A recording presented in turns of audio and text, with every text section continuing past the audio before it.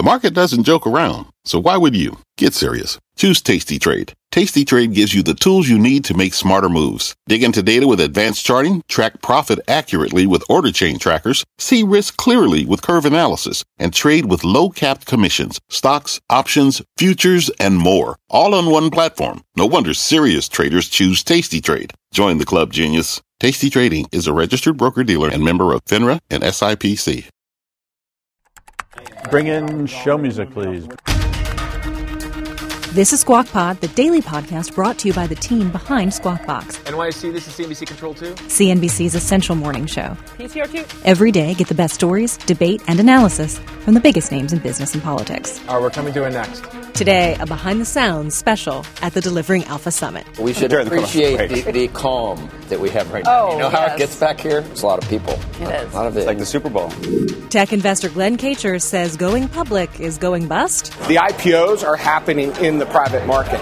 Investing for impact with the guy who runs an office as rich as a Rockefeller, because it is the Rockefellers, Raj Shah. It used to be the case that 90% of American children could do better than their parents. Today, it's less than 50%. And former White House insider Steve Bannon takes on China. This is an economic war that Beijing has run against the West for 20 years.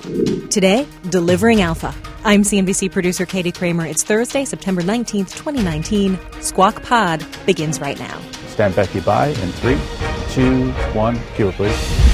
Good morning, everybody. Welcome to Squawk Box here on CNBC. We are live from the 9th annual Delivering Alpha Investor Summit in New York City. We are at the Pierre. It's beautiful. Things are happening. We're ready to go. Like on Fifth Avenue, I think, aren't we? Fifth and Madison. Fancy. We're The heart of Manhattan. That's right.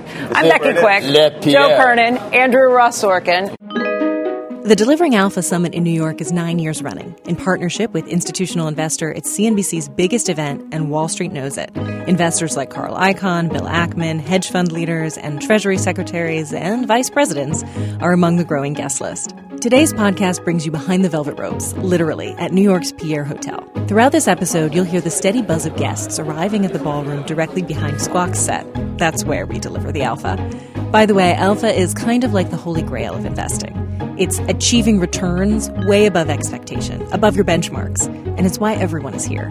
Squawk Box production assistant Anjali is on set with our anchors every day, and this morning is no exception. This is Anjali Sundaram. I am here at Delivering Alpha, and I'm sitting in the control room. You'll hear from her throughout the pod. Some Alpha speakers join Squawk Box, and our first guest is Glenn Kacher. He's the founder of Light Street Capital, which has holdings in most of the big stocks that you keep hearing about. Disney, Netflix, Slack, Uber, Lyft, Pinterest, even Amazon. But as a technology investor, he's looking at every sector because tech has taken it all over. Here's his interview. Joining us right now to talk stocks, IPOs, and tech investing is Glenn Kacher. He is founder and CIO at Light Street Capital. And I guess, Glenn, let's just start from the perspective of how much money is sloshing around out there right now because of the Fed's policies. More easy monetary policy means more money is going to be there. And what does that mean for the IPO market and for the private markets where you play? Sure. Well, I think we're at kind of a turning point for the IPO markets. Over the last several years, there's been so much capital, both from private players and public players going into these late-stage financings. So that by the time these companies want to go public, they don't really need any more capital. They've stayed private 3, 4, or 4 more years longer than typical. And there's a real movement going on in Silicon Valley, a groundswell of investors that are saying, we don't need to take further dilution in an IPO. But we've seen, companies like Spotify, companies like Slack. Slack was, break even almost break even in the most recent quarter. And the business is going very well. They don't need outside capital. They don't need further dilution. We should point out you have had holdings in Uber, Lyft, Pinterest, and Slack. Those have been ones that you've been involved in. Yeah, and Pinterest didn't need capital either. What do you think about private valuations versus public valuations and the idea that transparency in the public market has demonstrated, at least to the degree you think that the public market is a better way to value things, that there's actually something wrong in the private markets? And I think it's especially important because actually now there are public investors, meaning Blackstone, T. Rowe Price, BlackRock, T. Rowe Price, and some of the big public investors that are now in these private vehicles. Sure. I mean, more supply of capital and drives up prices. So we've seen valuations get done in private companies that we hadn't seen before 5 or 10 years ago. So I think there's an adjustment. I think what's happening really is that the IPOs are happening in the private market. That's where IPOs are actually happening. They're just a select group of investors that are doing them, and then the public IPO is a separate event.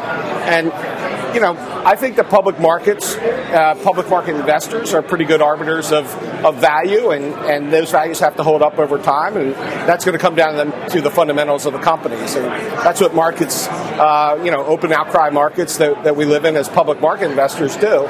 So, let the markets do their function.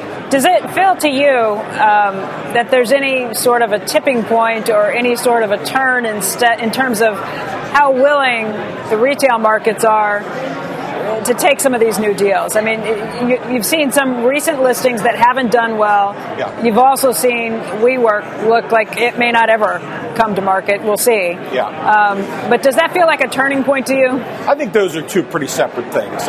We've also had a general stock market where there's been some questions about whether, what's happening with this value growth rotation. And that's obviously not good for high growth companies, which typically, is what we see come out of Silicon Valley venture-backed companies. So WeWork, I think, look, there's a company that I think there's been plenty said about some of the behaviors, some of the policies, and frankly, the business model there. I don't really consider WeWork to be a technology. Right. They were cobbling together some software technology to put a technology veneer on the business, but there's nothing there that really gives you the pooling efficiency that technology companies and that real sharing economy companies like Uber and Lyft. It still requires capital expenditures, not like other tech companies. It's not just capital expenditures. When you and I take a Lyft or an Uber, that's a property or an asset that's been used 10, 20 times a day by different users. When you rent a cubicle at WeWork or 3 or 4 cubicles for your startup, no one else is using those square feet all day. So there's really no pooling efficiencies there. Do you have concerns about Uber and Lyft given some of the regulatory advances that we've seen not only in California but here in New York City, other places where it may make it tougher for there to be for those companies to turn a profit anytime soon?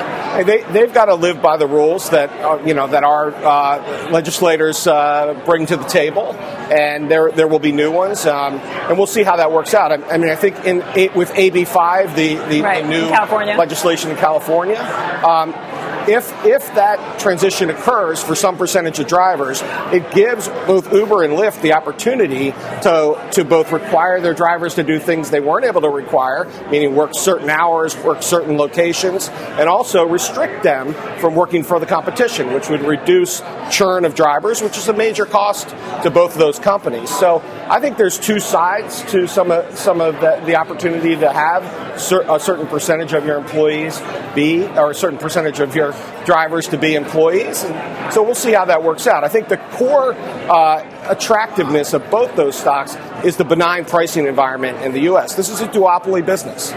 Sure, there's a few small competitors in various cities, but ride-sharing is largely a two-player business or market in the United States, and we've seen pricing go up dramatically. Lyft, which only does business in ride-sharing, they don't have a food delivery business, and they don't operate outside of the U.S. and Canada. I think you're going to see their fundamentals do really well very quickly. And so we've got a big position in Lyft. Glenn, I want to thank you for your time today. It's good to see you. Yeah, I appreciate it. Up next on Squawk Pod, former White House strategist Steve Bannon. He says the Trump administration is battle-ready against China. In this economic war, the trade is just one part of it. We have a currency part, we have a technology part, we have a capital markets part. What's on the horizon for financial markets? At PGIM, it's a question that over 1,400 investment professionals relentlessly research in pursuit of your long-term goals. Specialized across asset classes, but united in collaboration, our teams provide global and local expertise. Our investments shape tomorrow, today. Pursue your tomorrow with PGIM, a leading global asset manager.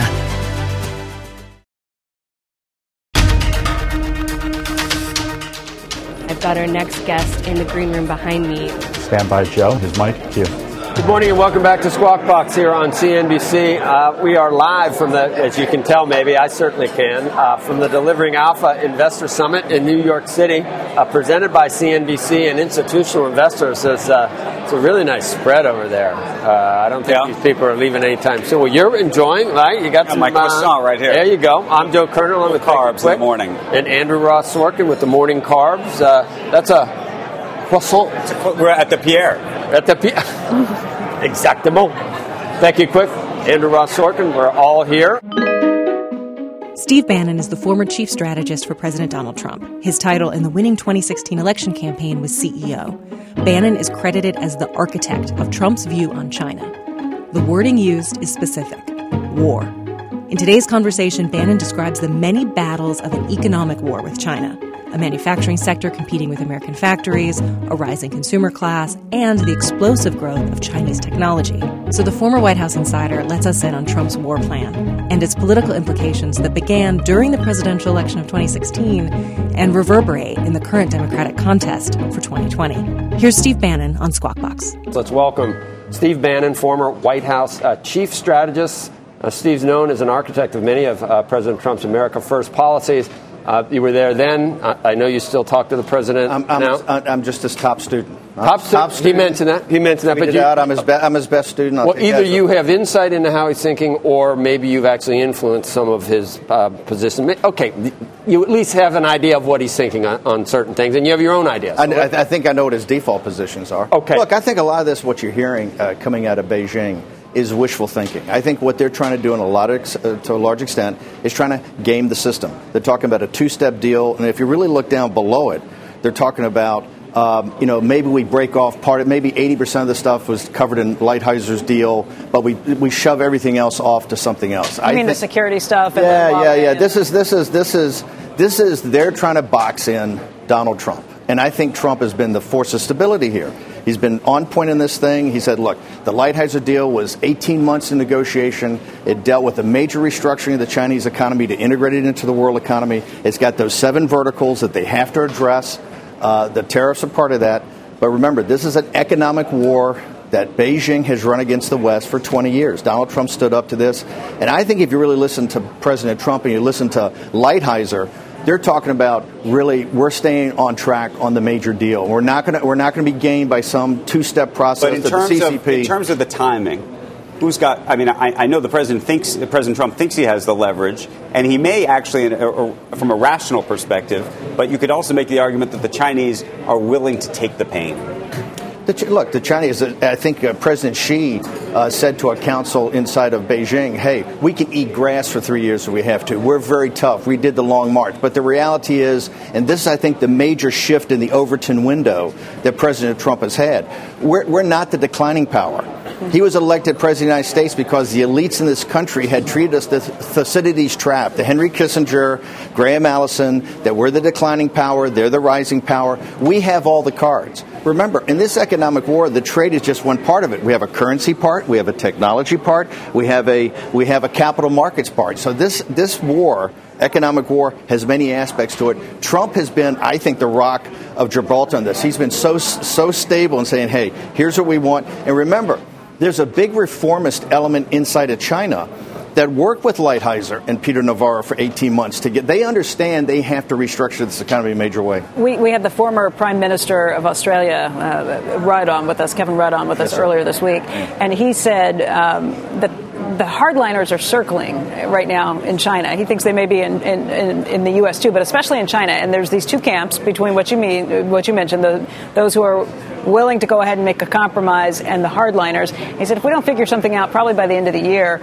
it's going to be a long time coming, because after the beginning of the year, both sides have things that they have to start worrying about in the immediate future. The election. I do agree. I think this is why when they looked at the deal in May, I think a number of the hawks, I think led by Wang Qishan and others, looked at this and said, hey, this is a surrender to the West. They're basically between transparency, accountability, and enforceability, which is the tripod that this deal is based upon. We can't sign this. I think that this is a long-term process. We're going to be in this kind of armistice about this economic war I think, for a long time. But here's the thing. Not only has Trump changed the dialogue, I think he's opened up to the world that the United States, the American capital markets, American companies, the American market is where you want to be. This is a safe haven. This is the national anthem in the protests in Hong Kong.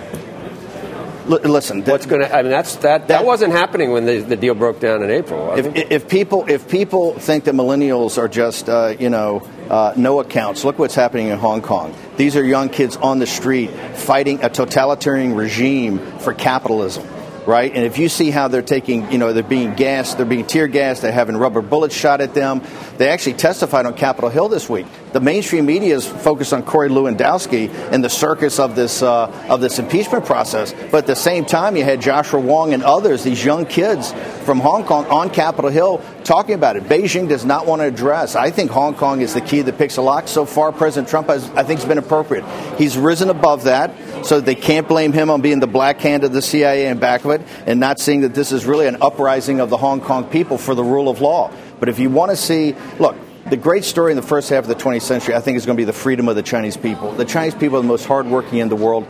Only they can bring their freedom. But we have a totalitarian regime that's about to celebrate their 70th anniversary. That's not an anniversary the United States should be celebrating, right? That regime has killed more people than any regime in history. But do you understand the president pushing off the additional tariff hikes to the 15th so as to offer, I guess, some goodwill in the negotiations? So it's not on the anniversary of this. Yes, Becky, I think, look, he has gone out of his way to be accommodating and trying to do something he's trying to do something that actually works for the Chinese. That deal of Lighthizer and Peter Navarro's was very systematically thought of to integrate them into the world economy and to really free the Chinese people who have essentially been slaves in the manufacturing process. I think it's foresight, and I think Trump's just been the rock. And I think all this happy talk, there's going to be a two-step deal, they're going to buy a few more soybeans. Trump, I think, has been very adamant that, hey, there's a deal on the table. We want to go back and start looking at that deal. And one thing I think that China's going to do is what the Shanghai Communique. One of the tricks I think they're going to pull is to try to get some deal that's so general, go back to the original deal, but get in language that's so general it can be interpreted by both sides. Yeah. I don't think Trump takes the bait on that either. Remember, the CCP, they are experts in barbarian management, right? They know how to incentivize elites in tributary countries. Hold on, Andrew. I'm sorry. I just got to get to, is Warren the prospective nominee at this point, or is it still Biden? I don't agree with Matt Drudge yet, but I think if you look yesterday he said that if you look at, to lose. And Matt's got a tremendous sense of news, but if you look at her speech down here at Washington Square Park, which was quite dramatic, it's really Trump light. I mean, now we're seeing, if that's the case, you're going to have populist nationalism versus populist socialism. She's taken many of her speech is really Trump light, and to the fact taking Peter Schweitzer, my partner in government accountability, and talking about the Stock Act and insider trading and things like that. So I think she's clearly defined where the energy is. I think Biden, because of China, and I think this is why Trump has shifted this discussion, and China is going to be the framing device for the 2020 election, the geopolitical concerns of the nation. That was my question, though. Do you believe that the Trump base looks at China the way you look at China, which is to say, if you're a farmer, a soybean farmer, or anybody else in the middle of the country, I think there's a lot of people, I imagine, and maybe I'm wrong, I think you're going to probably disagree with this assessment, I would imagine that they can think about it theoretically, but beyond that, they're looking at their own wallet and saying, I don't know. I think it's the exact opposite. I think when you saw America in decline, we went to this is how we pierced the blue wall. If you go to Pennsylvania and Michigan and Wisconsin, you don't have to come to New York. I have to actually walk people through why Schwartzman now has religion on CNBC. He says, oh, yeah, they've had 20 years they've been doing this, right? So the Wall Street's starting to get religion like Trump. On the campaign, if you go up there, people know the factories and the jobs all went to China, and the fentanyl and opioids came into this despair of not having jobs. So you can speak in shorthand. In Michigan, in Wisconsin, Pennsylvania, Ohio, and Iowa, the upper Midwest, this is why Donald Trump's president. Remember, immigration was an issue, but when we would go to the upper Midwest, it wasn't so much we build the wall, it's where are the jobs? Bring the jobs back. This is one of your quotes. The 2020 campaign will go down as the most vitriolic and nastiest in American history. It's very simple. When you say we, you're talking about Trump. If we win, we save the country. The margin of victory in some of the swing states in 2016 was fairly narrow, was it not? Fairly narrow. We drew an inside straight. It's 79,000 votes. It's 79,000 votes in 5 counties. How does it look? How's the hand being dealt right now in the swing states look for the president? It's going to be a grind. President Trump has got to get these swing states. Look, Arizona's in play. North Carolina's in play. This is going to be a grind. He's got the entire mainstream media apparatus. When I said vitriolic as before the Civil War in 1860, look at the Kavanaugh thing. A op-ed in the New York Times that may have not been edited properly. You've got presidential candidates hitting the bid right away. We've got to impeach him. We've got to impeach him. A Supreme Court justice. Look at President Trump. Look at the Corey Lewandowski fiasco the other day. You've got Joshua Wong and these young people from Hong Kong testifying. Mainstream media don't want to cover it because they're all about the impeachment hearings, right? This thing is going to get so nasty that I think a lot of people are just going to say this is too much. But, President Trump's a closer. That's why we won in 2016. He closed. Hillary Clinton didn't. We won, quite frankly, with very thin margins in these states. But it's not in the bag. Oh, it's definitely not in the bag. This is going to be a very tough. President Trump knows that. That's why he's very focused on his efforts. He understands that. Now, look, you could have a Reagan-type victory if things go your way, but I think it's sticking to what the program is, sticking to its policies. Thank you for on set this time. Yeah. It's great to have you on. Thanks for having me, guys. Thanks. Thank you. See you. Next on Squawk Pod, Delivering Impact. The head of the Rockefeller Foundation wants investors to think about doing good while doing well. This is about helping others who are making trillions of dollars of investment decisions put some serious proportion of that towards social impact. People today can spend half their lives over 50. So it's good to be financially ready for what's important to you as you get older, like a family vacation. Or starting your dream business. Welcome to Connie's Coffee. How may I help you? AARP's trusted financial tools can help you plan for whatever your future holds. That's why the younger you are, the more you need AARP. Start planning today at aarp.org/moneytools. This podcast is supported by FedEx. Dear small and medium businesses, no one wants happy customers more than you do. So you need a business partner just like you. Like FedEx, who understands your passion for serving your customers because they have the same commitment towards you. That's why FedEx offers you picture proof of delivery, packageless and paperless returns, as well as weekend home delivery to 98% of the U.S. on Saturday and 50% on Sunday. See the FedEx service guide for delivery information. What's more, FedEx Ground is faster to more locations than UPS Ground. Trust FedEx for timely deliveries. See what FedEx can do for your business. Absolutely, positively FedEx.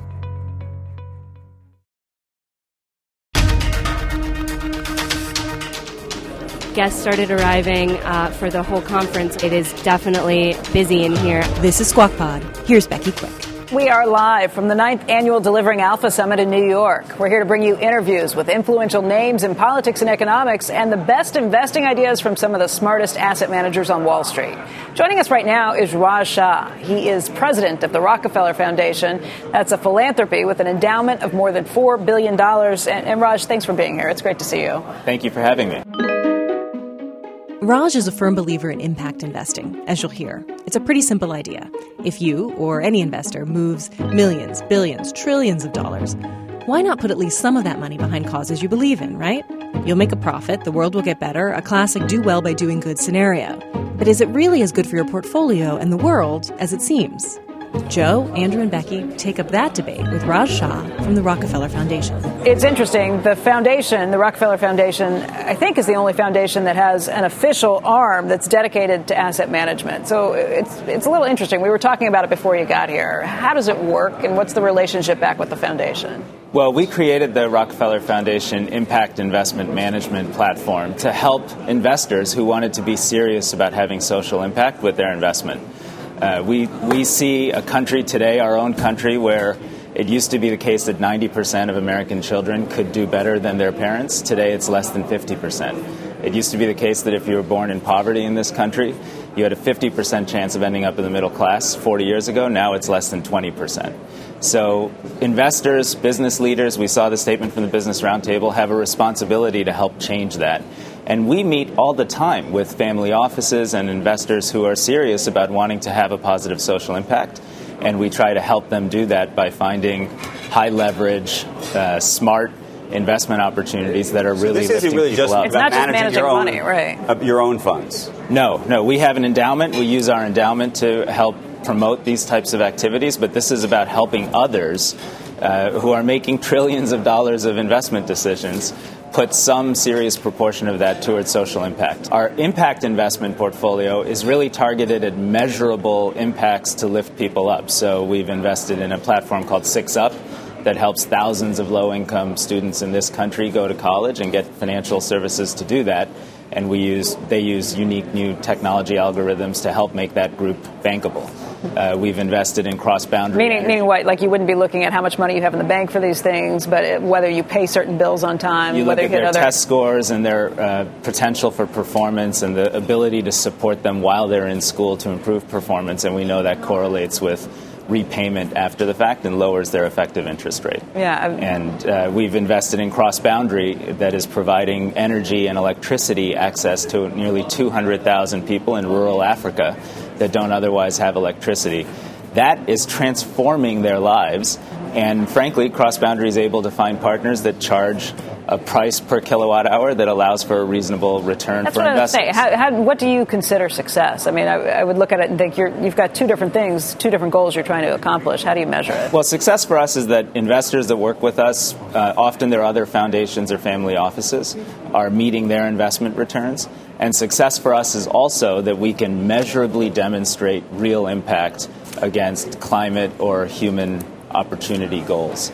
And we think that there's more and more interest in this area of investing. And our big message to folks is if you're really serious about this, you have to go beyond ESG analyses or negative screens. If you're serious about positive impact, find a partner like the Rockefeller Foundation or someone else who you believe is credible and has a network around the world of entrepreneurs and businesses seeking capital, but also trying to lift up people who otherwise are vulnerable. I don't know if you remember, if you saw this. A couple months ago, CalPERS, there was a report in the Wall Street Journal about CalPERS who had brought a consultant in and showed them that actually their investment strategy, which was an ESG-oriented, they were one of the most aggressive in this space, that they actually had much lower returns as a function of it than they would have had they kept nicotine companies and cigarette companies and other things in that portfolio. I think you should, if you're going to do something good, you should just do it. Water.org. Go accept a 2% or a 1.5% return. Give microloans to people to build out water. Don't expect to, that's why you try to maximize returns. I don't know why you have to, why not just say what you are and do what you are and do it philanthropically and do it at water.org? Why try to feel good about normal investment? We do. We've invested in science and technology that's helped billions of people move off the brink of poverty, hunger, and health. Just next week, we'll be announcing a major data partnership to use advanced data analytics. Can people accept 2% instead of trying to pretend you're maximizing? That is exactly what we're suggesting. Yeah. Even if you got your money back after giving microloans. And China, they see that as their form. But what do you make of the larger trend? Because there are pension funds across the country who are thinking a lot about ESG and other things like this. And then they look at CalPERS, which really was the leader in this space. And then I think there's a little bit of second thought. Doesn't help the retirees. I don't think there's second thouts at this point. I think. But you're more in impact investing, less in ESG. Right? That's correct. We're more in impact. But I'll give you this about impact, about ESG. There's almost $31 trillion under the label of ESG investing. That has grown by $10 trillion in the last 2.5 years. So that trend is serious and is happening. Only about 3 to 4 trillion of that is serious. The rest of it is not done well. And like any other industry at a nascent early stage, people like CalPERS and others will learn and will do better. But it is certainly the case that if you're a teacher in California, you probably don't want and need to have your capital in a nicotine business or in human rights violations. You might not want it in a free and fair trade coffee company that gets worse returns because it doesn't take advantage of comparative advantage, and you feel good on the front end, you get lousy returns, you have less for retirement. That's pretty judgmental about free and fair trade coffee. Some of those do well, some of those don't. I'm just saying that Andrew's point is, Andrew made a good point, and that is if you have a lower return than you'd get from not being ESG, then your people that you're trying to help in terms of pensions aren't getting the return that they deserve. So I'd say feeling virtuous on the front end isn't worth it for the people that have lower amounts of... Impact investing is not for everybody. There are billions and I think soon to be trillions of dollars of capital in the hands of people who want to have a social impact. But it's a philanthropic move. For those I would just go full on. Say partner. I'll take. Just give me my money back. Give the microloans to people that can't get water, don't have toilets. We've been doing this for a while. That's not the most scalable way to move hundreds of millions of people out of poverty. You need both, and you need an all-hands-on-deck effort. That's why we welcome the statement from the Business Roundtable. It's why we welcome the trends we see in China and elsewhere, and it's why we built a platform that's growing rapidly and mobilizing hundreds of millions of dollars towards partnerships and businesses that are actually double bottom line. Got to learn. Raj, thank you. I really appreciate having you here. Teach people to fish. That's a wrap. Today's Squawk Pod is the best of our show on site at the Pierre Hotel. But our anchors were delivering at the DA conference long after we finished broadcast. Joe interviewed Vice President Mike Pence, Andrew sat down with the chairman of the SEC, and Becky spoke with the CEO of Blackstone, one of the biggest private equity investors in the world.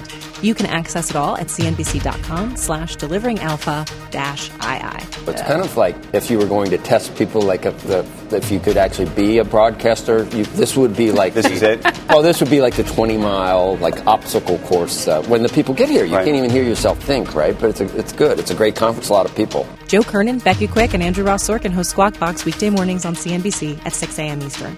To get the smartest takes and analysis from our TV show right into your ears, subscribe to Squawk Pod wherever you get your podcasts.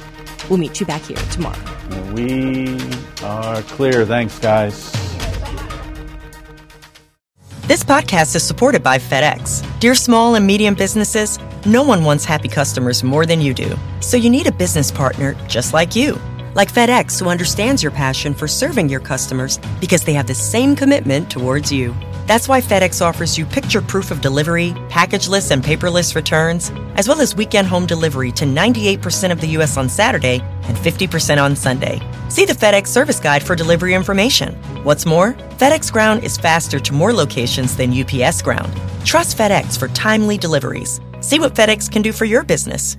Absolutely, positively FedEx.